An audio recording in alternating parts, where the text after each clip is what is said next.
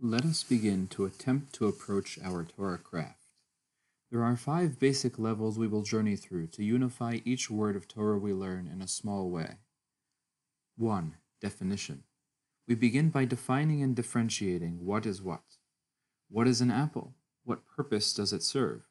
What is unique to this apple? 2. Concept.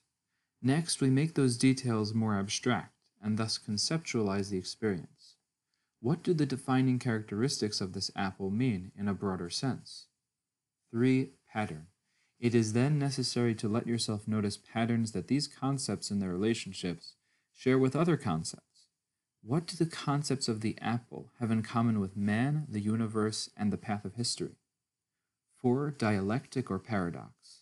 Here we analyze the opposites and pairs that underlie all of these connections and trace them back to the fundamental paradoxes of creation.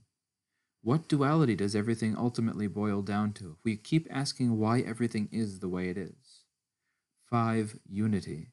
Is there really any paradox? What is creation anyway? Isn't the infinite one the only one?